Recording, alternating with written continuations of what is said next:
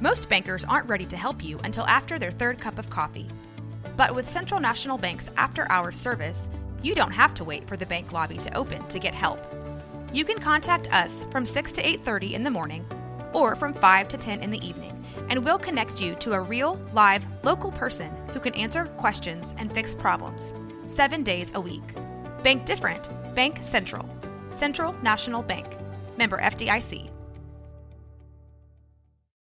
When you need mealtime inspiration, it's worth shopping Kroger, where you'll find over 30,000 mouth-watering choices that excite your inner foodie. And no matter what tasty choice you make, you'll enjoy our everyday low prices, plus extra ways to save, like digital coupons worth over $600 each week. You can also save up to $1 off per gallon at the pump with fuel points. More savings and more inspiring flavors make shopping Kroger worth it every time. Kroger, fresh for everyone. Fuel restrictions apply. This is a Rogue Media Network podcast. This is 365 Sports, powered by Sikkim365.com. It's Sam Bradshaw, Sikkim365.com. Sam, outside, you're not watching film and breaking down, emotional output when it comes to Baylor. I think that's probably, even before you get in the weeds on talent, what maybe their biggest issue is that they have a confidence problem, they have an emotional problem, they can't really, intersect those peaks at the same time, even against teams that they should beat handily, and they've got a team that's playing really confident right now coming in. But outside of that, scheme-wise, what does Baylor do that Texas could have problems with? Thanks for having me on. And I would add to that, you've got a situation where a lot of your better players are young, inexperienced, or injured problem. Mm-hmm. You're talking about a Baylor team here that's missing its top quarterback, top running back, top safety, top linebacker, top defensive tackle. It keeps coming. But getting more to what Baylor can do, Baylor's run game, particularly if Sawyer has the ability to run, or if they get Chapin in there, who can throw, both of which are iffy at best. That wide zone scheme does a good job kind of displacing the defense, and Grimes does a really good job scheming things off of it that could potentially give Texas some good trouble on that. But really, this is going to come down to, what can Baylor do? I'm not as worried on the offense as I am the defense. I mean, the offense, if Sawyer can run a little bit, I think you have at least a little bit to keep him off balance. But, the passing output has to be an awful lot better than it was. Last week was not serviceable. And if that's not going to get it done, you probably need to give that Martinez kid a chance to sling it and put in a package for him. But defensively is where my biggest concern is. Sarkisian is one of the masters at just what you do. I'm going to use pre-snap motion, formation, show your guys a couple different things, and then from there, I'm going to get a situation where my guy has the edge on yours. Multiple times last year, once out of the Wildcat and once near the goal line where they tossed it to Bijan. They motioned away from where they were going, and then Baylor's defense predictably adjusted, and then they had open grass with leverage for the offensive player. I think this is a game where even if your guys don't match up all that great on the back end, being aggressive, hitting them with some heavy zone pressures, and doing some other things just to try and get them off kilter is going to probably be your best option. Ewers is very, very good when he's on, but he can be a little erratic and a little streaky. And you saw that against Wyoming. And if the Bears can do that, that will make this game a lot more interesting. Texas is obviously a lot deeper than Baylor. Is the secondary versus those receivers the matchup that is the most troubling when you've got Xavier Worthy and Jatavian Sanders? And, heck, Isaiah Neyor's not even played, right? And that was a guy they were thrilled about having. Jordan Whittington's like the fourth option. They are so unbelievably pick your poison on offense right now when they are going. This kind of pales in comparison to a lot of the teams, or those teams pale in comparison to what Texas has thrown out this year. Well, I think they've got a good set of skill guys. Xavier Worthy's been their 100-meter dangerous guy. that you have to keep your eyes on the whole time for a couple of years now. And then, of course, getting the Georgia transfer is huge. And then Whittington is a nice complementary piece. And then Sanders is a pretty solid receiver in his own right. But what makes him really difficult is they can put him into patterns and they can use him as a receiving threat out of different formations because he's a tight end that's that versatile. And it works really well with Sark's design. You know, Baylor's got some limitations on the defensive end, just in terms of how they're going to match up the coverage. So getting some of those guys back healthy, particularly if they can get the nose tackle, that could potentially help a lot. But really, I'm more worried about the overall approach. Are you going to sit back in some of your more conservative looks and let yourself be schemed against, or are you going to try and disrupt these guys? And, you know, you might give up a play or two, but you also might get off the field a couple times. And getting off the field a couple times, if your offense can get it going and milk some clock, that could lead you into an interesting situation late in the game. So, Sam, what is your best prediction for how this game is going to play out? I think Texas is going to get out to a lead. I think it's not the Alabama game. It's not some other game. I don't think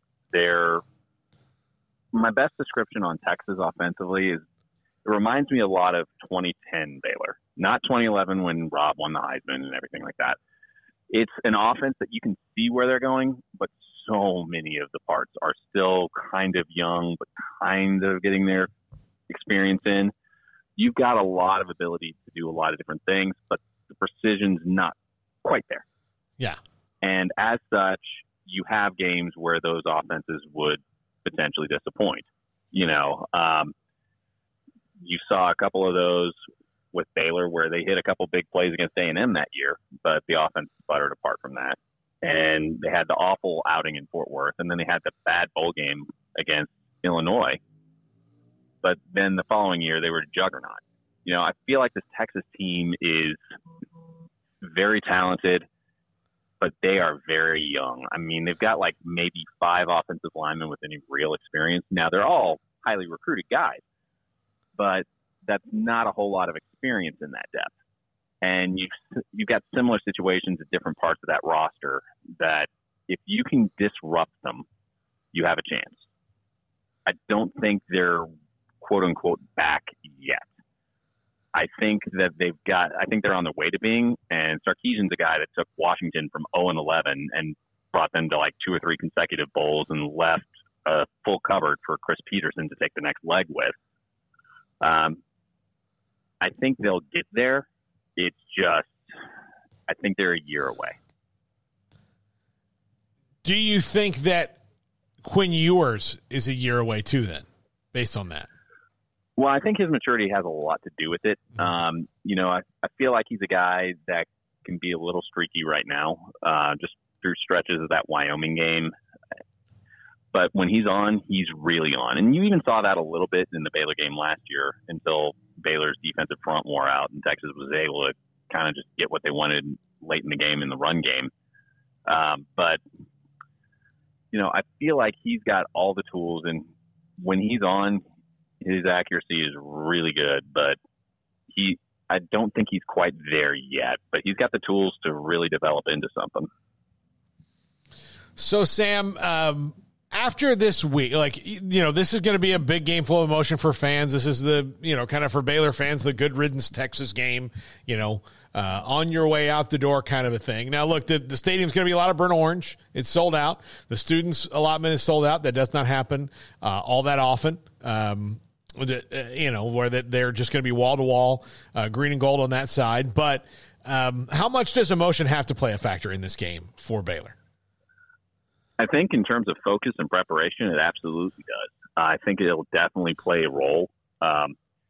You know, you got to get up for games against in-state opponents. You absolutely have to. And, you know, they definitely want to send Texas out with an L. You know, all the remaining Big 12 teams absolutely want to do that, both them and Oklahoma. You know, so it's definitely front of mind. But I'm much more of the mind, let's just see how Baylor handles Baylor. So far this year, you've seen spots where they've looked really good. Like the offense with Sawyer in the first half against Utah looked really good. And then once he got injured, everything fell apart.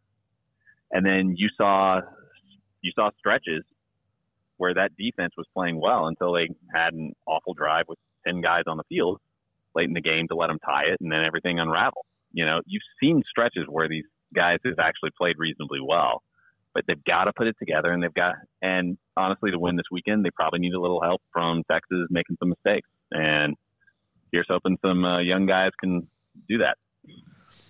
What do you think this game means for the rest of the season for Baylor? Honestly, not a lot. Other than another win and a chance to really just grab some momentum. But in the grand scheme of things, it's going to come down to, can you get your act together week in, week out? That's something that's eluded this team for the most part. And,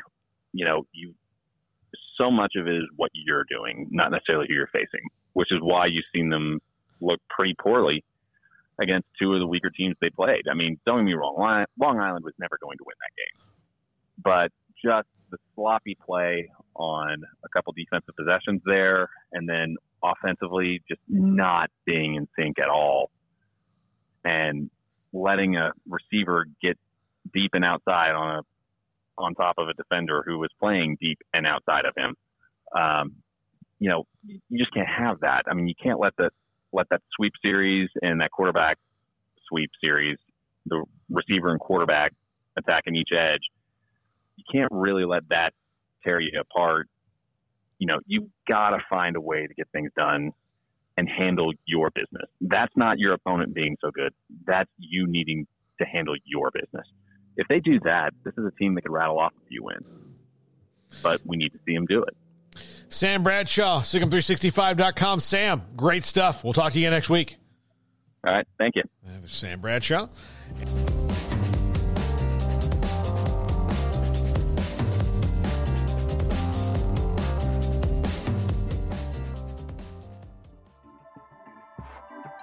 This has been a Rogue Media Network production.